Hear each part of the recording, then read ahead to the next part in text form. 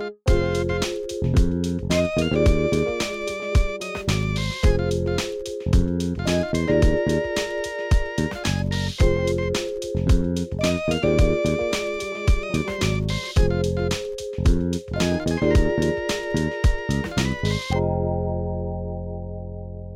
just going to use this for a second. So I apologize. It's kind of one of my pet peeves about, look at my computer. Look how high-tech and in touch I am.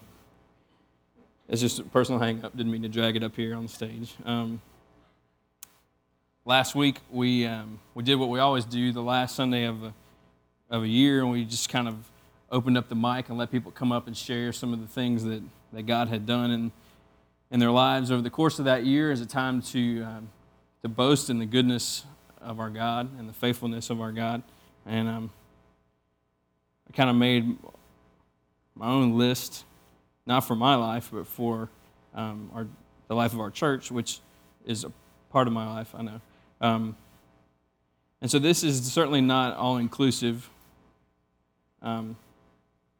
In 2008, we saw doctors completely dumbfounded, and not just one doctor, and not just in one situation.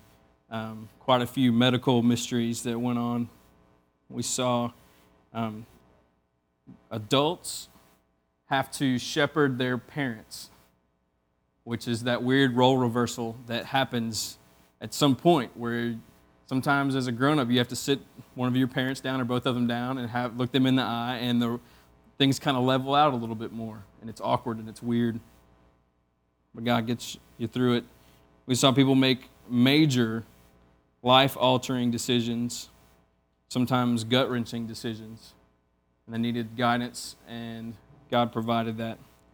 We saw people handle conflict biblically.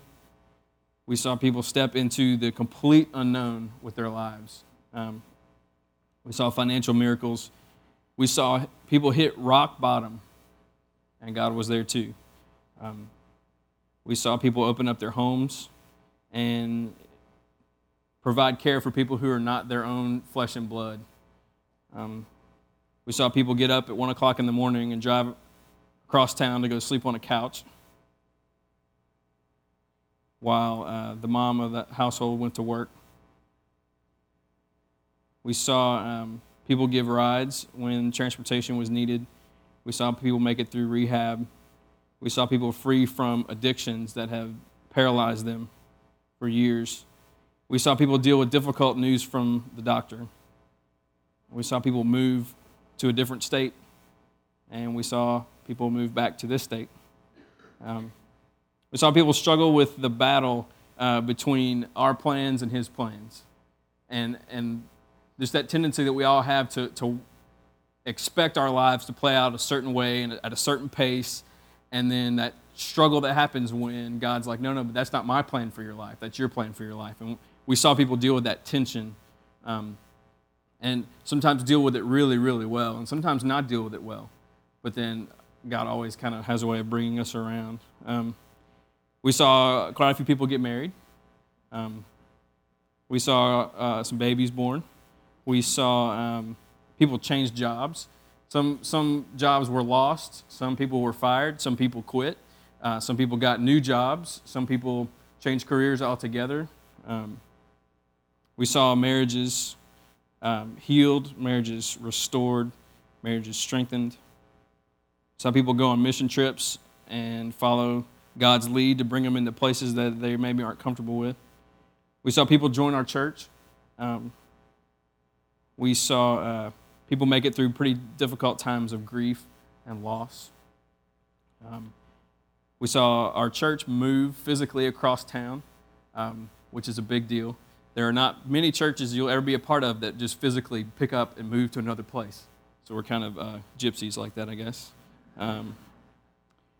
We made it through Gustav, and we watched that sucker just bear down on our city and knock down more. I got so sick of seeing dead trees on the side of the road to the point I just got used to it, and then it started to get weird when they weren't there. Like I felt like, I don't know, felt unsafe almost because I had these barricades of trees driving down the thing. All of a sudden I was like, oh.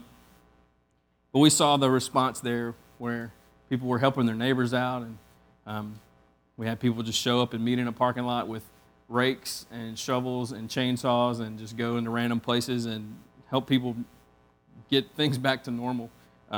There's a rip in my jeans right here that's from a chainsaw that could have killed me. And then y'all went and gave me one too. It's like, what does that say? No, I'm just kidding. I love it.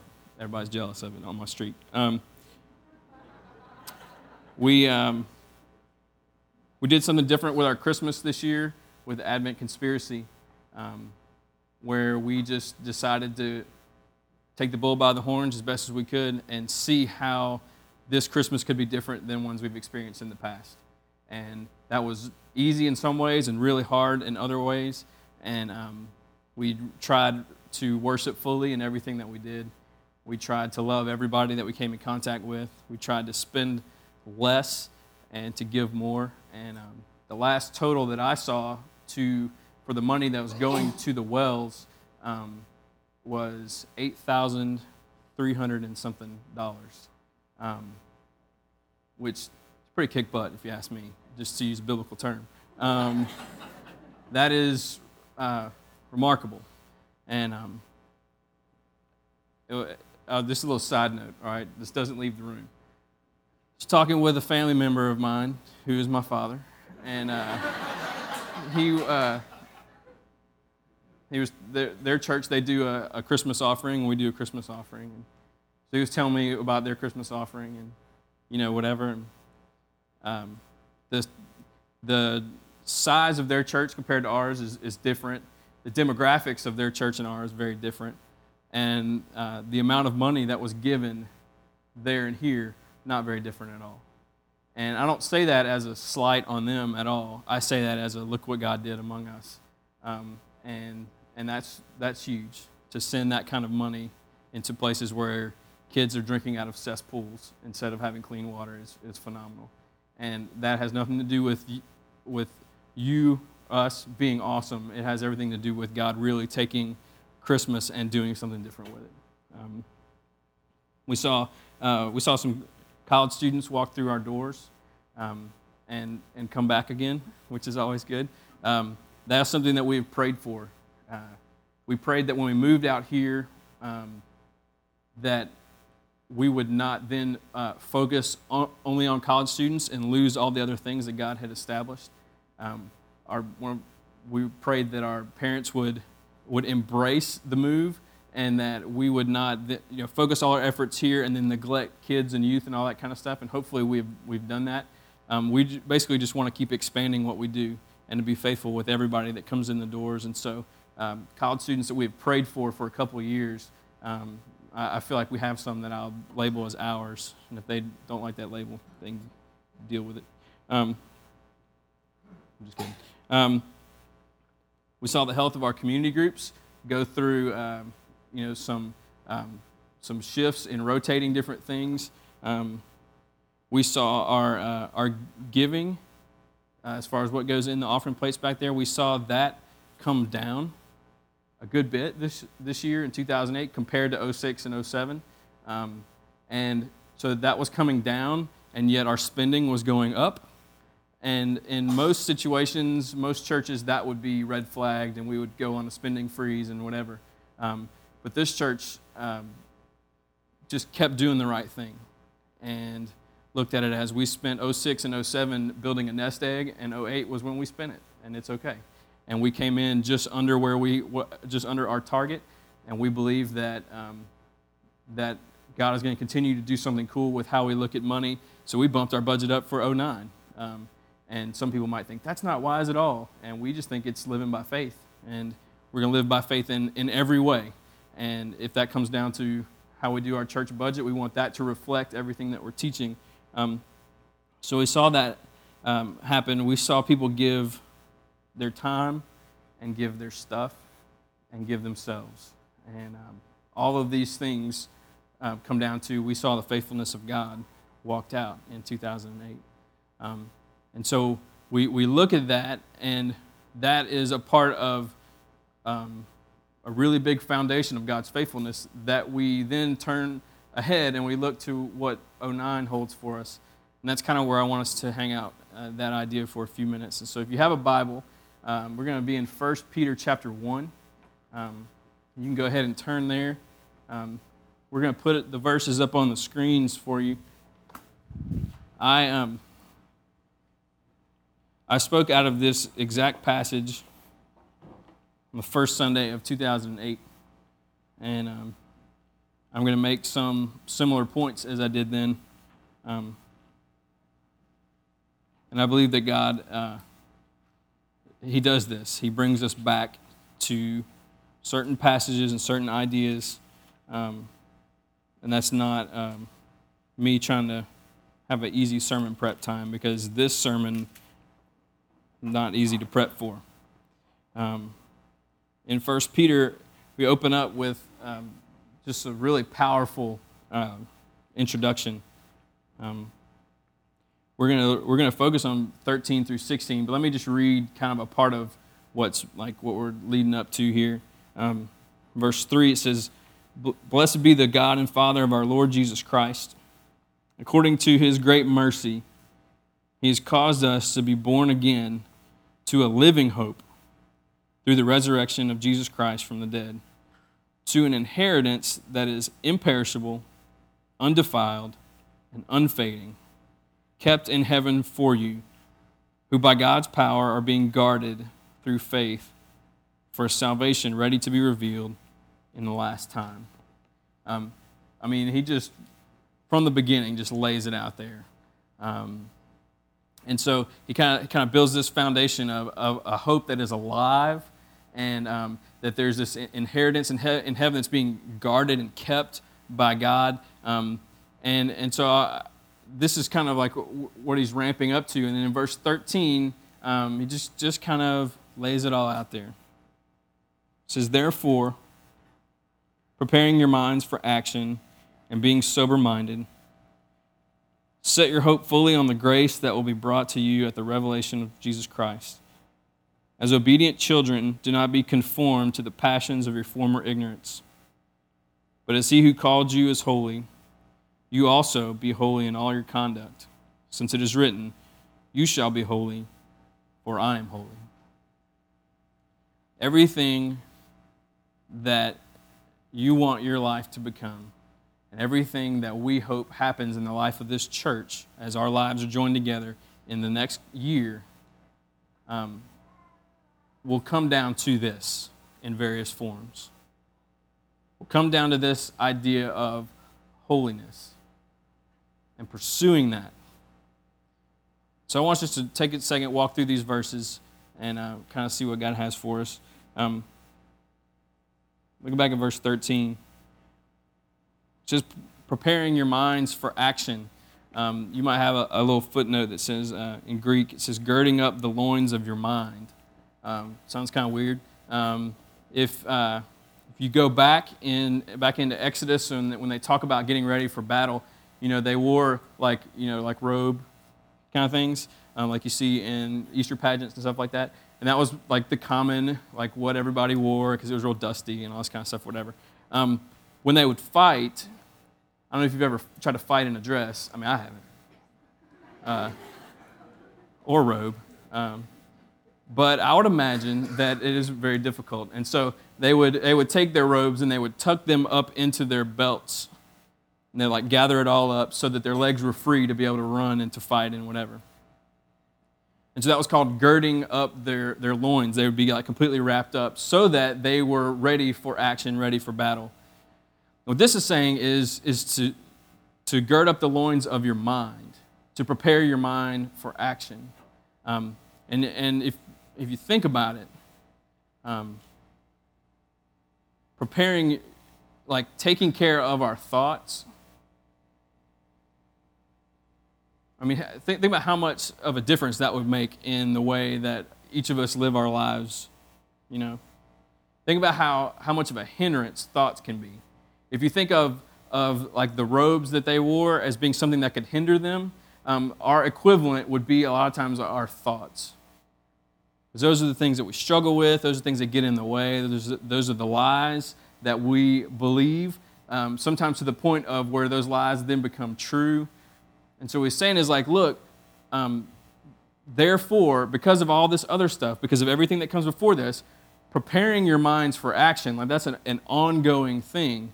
There's this preparation that happens to always be ready for action. And the implication is, if your thoughts are hindering you, then you are not ready to walk out your faith. That you're not ready to go out and to represent Christ and to be Jesus in the workplace and in the home and all this kind of stuff. That you're not there yet. That you're trying to fight with a dress on or a robe on. And so to me, it's a little bit confusing in a sense. Like if I sit down and I'm like, okay, what does this mean? But if I step back a little bit, I understand the principle at play.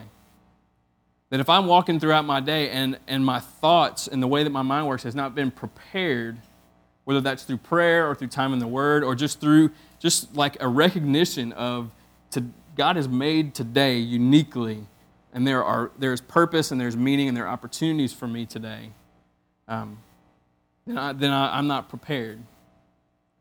And those thoughts can be the things that trip you up. So it's about taking thoughts captive and making sure that all those things are working toward the goal of being ready for action. If you look at the next thing, preparing your minds for action and being sober-minded.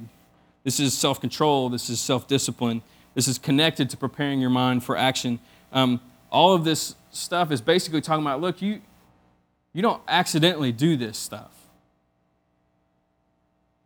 You don't accidentally prepare your mind for action. You aren't accidentally self-disciplined. Okay, so you're preparing to get to a point, and then you're disciplined enough to stay there. Okay, you take the time to tie up the robe, and then you make sure that it stays tucked in while things are going on. These are things that are happening, and they're moving in a direction. So it says, preparing your minds for action and being sober-minded, set your hope fully on the grace that will be brought to you at the revelation of Jesus Christ. Set your hope on what is important. I always like how the last verse of like a hymn always talks about like Jesus coming back in heaven, you know? And the churches that I grew up in, it was always, you know, you're going to sing the first verse and the last verse, for sure. Sometimes 1, 2, and 5, 1, 2, 3, and 5. Never 1, 2, 3, 4, 5. You always got to leave out the fourth one that nobody knows. But that last one was always about going home. And it's probably something that we don't talk about nearly enough. What this verse is saying is we throw our hope way down the line. We place our hope in what is important and in something that is not going to change.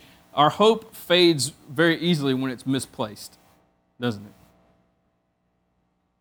When we misplace our hope and that thing that we've placed it in fails us, then hope just fades away, and we're kind of in that place, and you're like, I don't really know what's going on. And it happens all the time. We have people all around us that are placing their hope in the wrong places. And so let me speak just for a second as though nobody in here battles with this. But there are some people who put their hope in stuff. And so sure enough, they put their hope in whatever, possessions, money, whatever. And then our economy is all of a sudden we're not the most dominant thing on the planet. And it's what happens. People lose their jobs. People aren't spending as much. And all of a sudden, like, if you have placed all your hope in your possessions or in money or in whatever, when those things stop being worth as much and things start to become really unquestionable and the stability there fades, and all of a sudden, there are people who have no idea what's going on and they're completely panicking. We have people who put all their hope in a relationship. And like whether it's a dating relationship or a friendship or a marriage, and they put all their hope in like that person or the fact that they, you know, their Facebook status says that they're in a relationship or whatever. And then when anything gets shaky, you know, when your friend stabs you in the back or when your like girlfriend breaks up with you or when all of a sudden like your marriage, like you have this like a tough couple of days and all of a sudden people, they get all rattled. Well, it's because you've thrown your hope onto the wrong thing. We could chase examples all the time. A personal one for me would tend to be the Ring, this church. That there can be all kinds of stuff in my life that's like falling apart and going bad or whatever, and that's all fine. But when something happens with the ring, when I have like just a reality check about something or whatever, examples aren't really worth it. When something happens with the ring, that's it rattles me to the point, and I realize like my hope is in the wrong thing. Instead of throwing it all away to Jesus Christ, who is holding this inheritance for me that doesn't fade and doesn't spoil and never goes away, and this grace that is on the way. I've thrown it temporarily to the short, like just a little ways out onto this church, instead of throwing it way down to Him. So hope that is misplaced fades really, really quickly. Hope that is placed on Jesus, it never fades, it never goes away. And so the thing is, these things don't happen by accident. These things come undone by accident. If you are if you're a warrior, and you're a Jewish warrior, okay, and you've tugged the robe up into your belt and all this kind of stuff, and you're out there fighting. First of all, it didn't get tucked in on accident, and it doesn't stay tucked in on accident.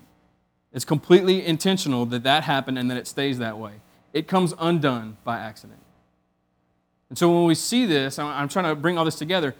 You and I are not going to live the holy lives that are everything that we want them to be, and it just kind of happened. There's some intentionality and there's purpose behind it. We prepare our minds for action. We don't cross our fingers and hope that they get prepared.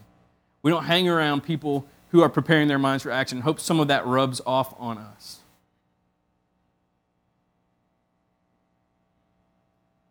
It comes undone through action. And so it's a constant thing. We're constantly having to make those adjustments and get back on track and all that kind of stuff. If you look at the next verse, verse 14, as obedient children, do not be conformed to the passions of your former ignorance. Okay, so stop right there.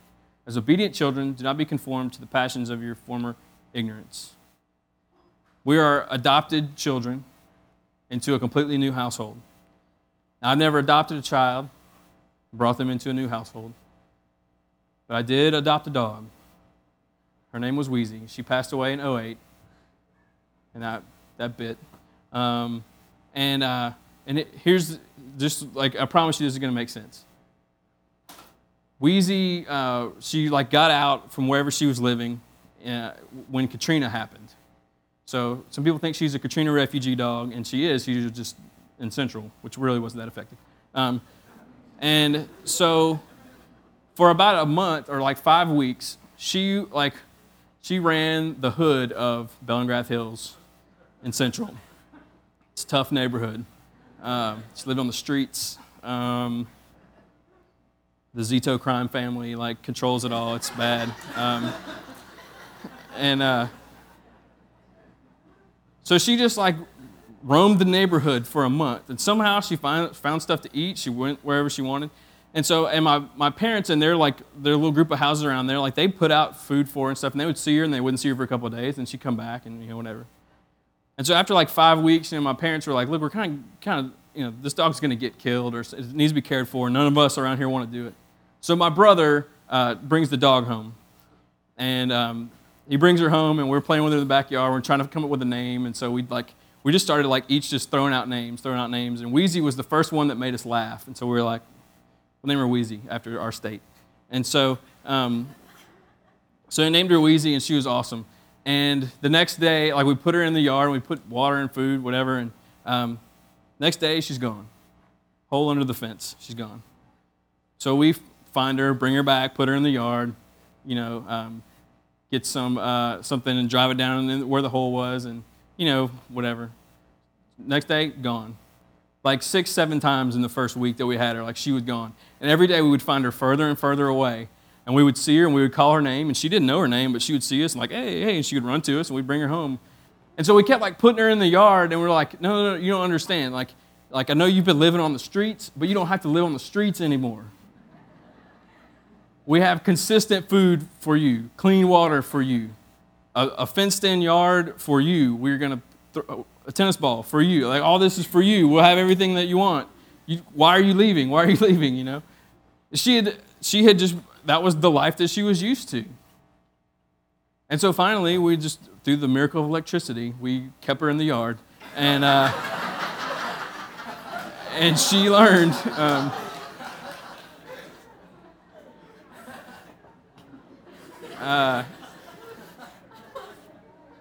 She eventually learned that we loved her that way, you know. But the thing is, like, it took her like just a long time to get used to the fact that, like, whatever life was before us, she now lived in my house and Joe's house. And so this is how it was going to be. And so it took us a while to take this dog that was kind of independent and clueless and whatever, and to teach her how to live under these new rules. And that's what happens with you and with me, is that we are adopted into this family, but we have all this baggage and all this life this is how we lived before. And so, like, God is trying to teach us, no, this is how you live in my house. When you eat at my table and I'm preparing a room for you in my mansions, in my heaven, this is how it works. So it says, as obedient children, don't conform to the passions of your former ignorant self. That's a paraphrase. Passions of your former ignorance. Verse 15. But as he who called you is holy, so also be holy in all your conduct. So what he's saying is, the old way you lived however you want, in my house, you live a holy life. And so just like Wheezy slowly had to learn the new system, what we are doing is we are learning the new system. And so as we look into the year that's coming ahead, first of all, we throw our hope way down the line to the future, to what is on the way for us in heaven and in Christ. But there's got to be this progressive nature to our holiness. And I think that's one of the hard things that we battle is progressing in that, and not getting to a point where you're like, no, I'm pretty much happy with my life, and I'm in this good groove and all this kind of stuff. And we kind of just get used to it, and what happens is things get really stagnant, and we're just not growing. So there has to be this moving forward, and that's one of the things about a new year, is that you kind of end up looking back, and you're like, okay, there are some ways I can see that I've grown in this last year, and there are other ways where I'm like, man, I got the same struggle as I had in 2008, and the same ones as in 2007 and 2006, and you can just keep going back. And what we have to understand is that we have been adopted into a new family, and in the new family, there's a new way to live, and that new way to live is holiness. That's what it says in verse 15. But as he who called you is holy, you also be holy in all your conduct, since it is written, you shall be holy, for I am holy. The topic of holiness is it's unreal. And I don't know that it's ever something we'll understand. I heard John Piper preach about it one time. I think my head blew up like 3 minutes into it, because I was like, I had no idea what he just said, but it hurt. The holiness involves purity. It involves a setting apart, a distinction. It involves being dedicated to the Lord. I mean, it has so much that's involved with it, and it's hard to say, like, this is what holiness is, because it's completely different than anything else that we know. All we know is that God says, I'm holy, so you're going to be holy. And that's how we live in my house. Don't conform to your old patterns. You conform to this new pattern, which is me. And I'm going to teach you how to get there. And so that's why we look at our lives and we want purity, and we want that distinction, and we want things to be set apart for Him, and we want to be different instead of just fitting in all the time. And it's imitation of God, and it's so difficult. But I want to make sure we all see the progression of what's going on. It's like, prepare your minds for action, get all those thoughts together, and be disciplined enough to keep everything together.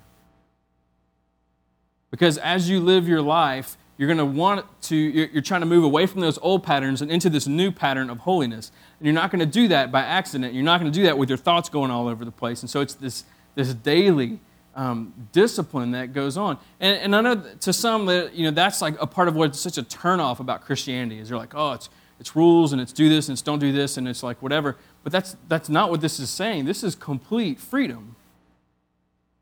This is taking a dog who's living on the streets, didn't know, all this kind of stuff, and saying like, no. Like, I'm providing for you everything that you need. And that's why dogs eventually get to the point where, like, you can't get rid of them. Because they understand, like, okay, I'm loved and cared for here. And that's what we're going for. And the way to do that is by imitation. And so that's why, going back to looking at 2009, anything that I could say about, like, this is the vision for 2009 for the Ring, or this is the direction that we're going, and there's no logo, there's nothing fancy to throw up there. It's always going to come down to this. It's always going to come down to be holy because I'm holy. Try to be like me in every way. And within that comes loving the Lord your God with all your heart and soul and mind and strength, and loving our neighbor as ourselves, and all these other things like that. They all come with that. And so anything that I could say that I hope happens in my life or in the lives of us and as a church, anything is going to come down to that. And so examples, I mean, we could name lots of examples, because we could talk about our actions and the way that we treat people, and the forms of entertainment that we participate in, and the stops on the internet that we make, and the kind of humor that we bring into our conversations and all that kind of stuff. We can talk about that.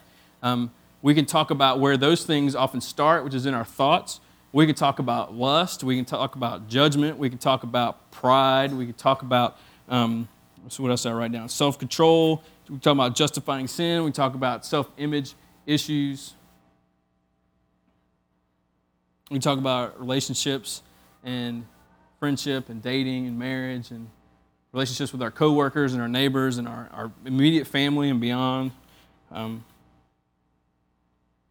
those things ultimately come down to our hearts, right? It all starts inside. For too long, I think a lot of us have been in those behavior modification situations where you're like, okay, well, I'll just create a new law, a new rule, and I'll just follow that rule, and that'll keep me from doing whatever. And then our hearts are not affected. It's just our actions that are affected. And so we might be like not cussing and not doing all this kind of stuff, but it's not from a heart that is an obedient child who is trying to not conform to that pattern, but is trying to be holy. It has nothing to do with genuine change on the inside. It's just like you got enough, control over your mouth to not cuss or whatever, So all those things are going to come down to heart issues. And even the issues that I would put in the, like, looking ahead to 2009, the things that as the pastor I hope to see happen in our church, and that the elders have talked about, and the things that we all dream about, all those things are the same issue. I'd written some of them down, and I wrote down like finances. I hope that I hope our financial picture gets better and better and better. I hope that we are disciplined enough and organized enough to be able to look at the money that we make as being entrusted to us by God to meet our needs and to meet the needs of other people, and not as a way to go out and get the coolest stuff or more stuff or whatever. So that when I stand up and say that this is a need, or when Andrew comes up and says, hey, I'm trying to do this, or someone's trying to go on a mission trip or whatever, people aren't like, man, I'm totally strapped. I haven't even like given money in the bucket for like 6 months because I'm just living check to check because I'm living beyond my means. That we would begin to work out of those patterns and work into patterns of, I want to make as much money as I can because that means I can help more people. I'm going to keep giving stuff away and downsizing what I have because I want to be able to do that. I don't want to sit back and say, I wish I could help. But that's a holiness issue as well. That starts with a heart that's like, God is a giver. God is a provider. And God is has all these different ways that his grace flows into our lives. And so if he's graciously taking care of me, that's a reflection of his holiness. And if I'm able to take care of other people, that's grace flowing in their direction. And so that's imitating him, even down into our spending and our finances and stuff. So even those church issues are come down to holiness, which comes down to where's my heart? Where is your heart? When it comes to church life, I wrote down some stuff. I would love for there to be a holiness to the way we approach Sunday nights together. I would love for 5:15 prayer to be when people think that the ring really begins, because it does. I would love for that to be the case. I would love for to fight the 80-20 rule, which you kind of have to be a church nerd maybe to have ever heard that before. There's this church nerd thing in seminaries that talks about how 80% of the work in a church is done by 20% of the people.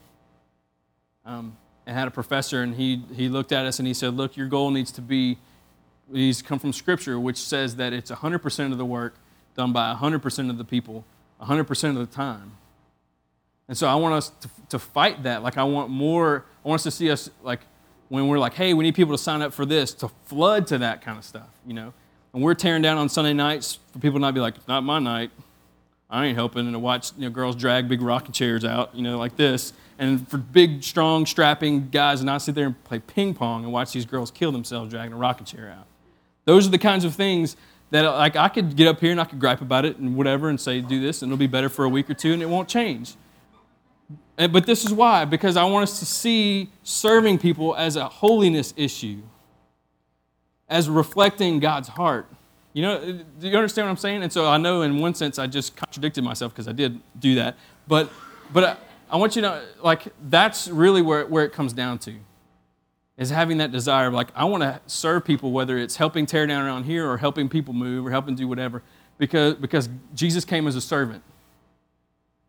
He was holy in his service, so I want to be holy. You understand those connections? When it comes to issues with community and digging into people's lives, when it comes to taking care of people, when it comes to just the general ownership of the fact that, like, this is our church, that we embrace the things that we're doing as this is us doing this. All those things, loving the bride of Christ, all that it's a holiness issue. All those things. And so if you want to know, and I know I had to give some examples. If you want to know what the vision for 09, I'll tell you, but it's going to start right there. It's going to come from there. And if we can get to that point where we look at our lives and we're like, God, I'm tired of modifying my behavior. I'm tired of vowing that I'm never going to do something again. I'm tired of whatever. And I want these things to begin on the inside. Because it's really overwhelming when you're like, man, I don't even know where to start. I'm so unholy in so many ways. It's like I don't know. And that's what's so cool about it, is that we take these scriptures and we're like, okay, like, God, I want to prepare my mind for action. I want to be sober-minded. I don't want to conform to that pattern. I want to conform to your pattern. I want to be holy because you're holy, and I have no idea where to start. And God says, you know what? That is awesome. I will show you where to start. I'll tell you exactly where to start.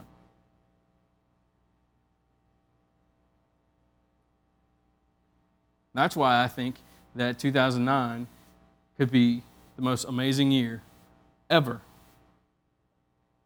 And that's why in 2010, I'm going to give the same exact speech because it's always going to come down to the same stuff. And I don't say all this stuff as like someone who's like, let me tell you all how to fix everything. I say it as a guy who's sitting in the boat, the SS, I'm not as holy as I need to be and I know it, boat.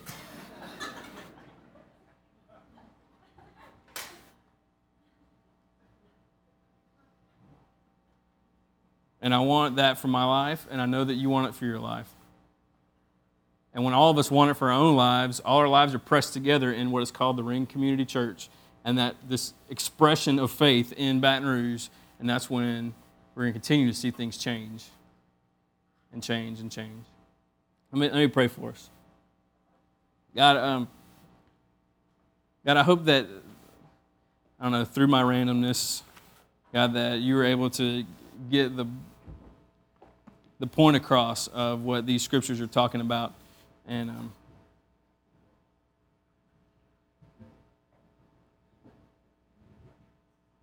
God, that we're placing our hope in the right place. That we look at everything in life as being good, but not being the place where our hope is found. And so, Father, we look to you and the grace that is on our way. And we need your help to prepare our minds, to take our thoughts that are so hindering and to tie them up, and the discipline to stay there. And the patterns of our old lives are so tempting. We need your help to not conform to them.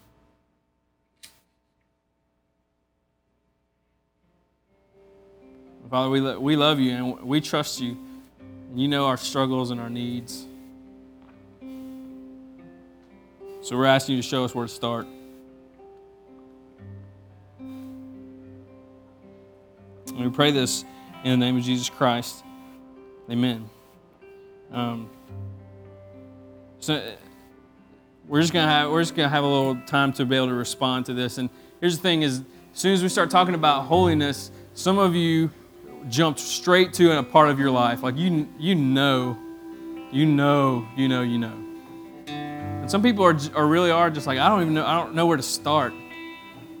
And so whether you know exactly where to start or you have too many issues and you don't know where to start, here's like the best quote unquote advice that I could give you. It's in the Psalm 139 and it's perfect. It says, "Search me, O God, and know my heart. Try me and know my thoughts. See if there be any grievous way in me, and lead me in the way everlasting." I think you just ask him to search you, to test you, and to just lead you. God's not going to give you 48 things to work on tonight. He's probably just going to say, let's start here. 48 is intimidating. 1 is not. And maybe the starting point is, God, I know that this area of my life is not one where I'm holy in the way that you are holy, and I want to get there. Maybe all you got to do is just climb in that boat and let him take care of the rest and be obedient when he tells you what to do. So we're going to spend just a few minutes just kind of letting this sink in a little bit. They're going to do a song or two, and then we're going to go. Let's just approach this seriously. We'll see what God does.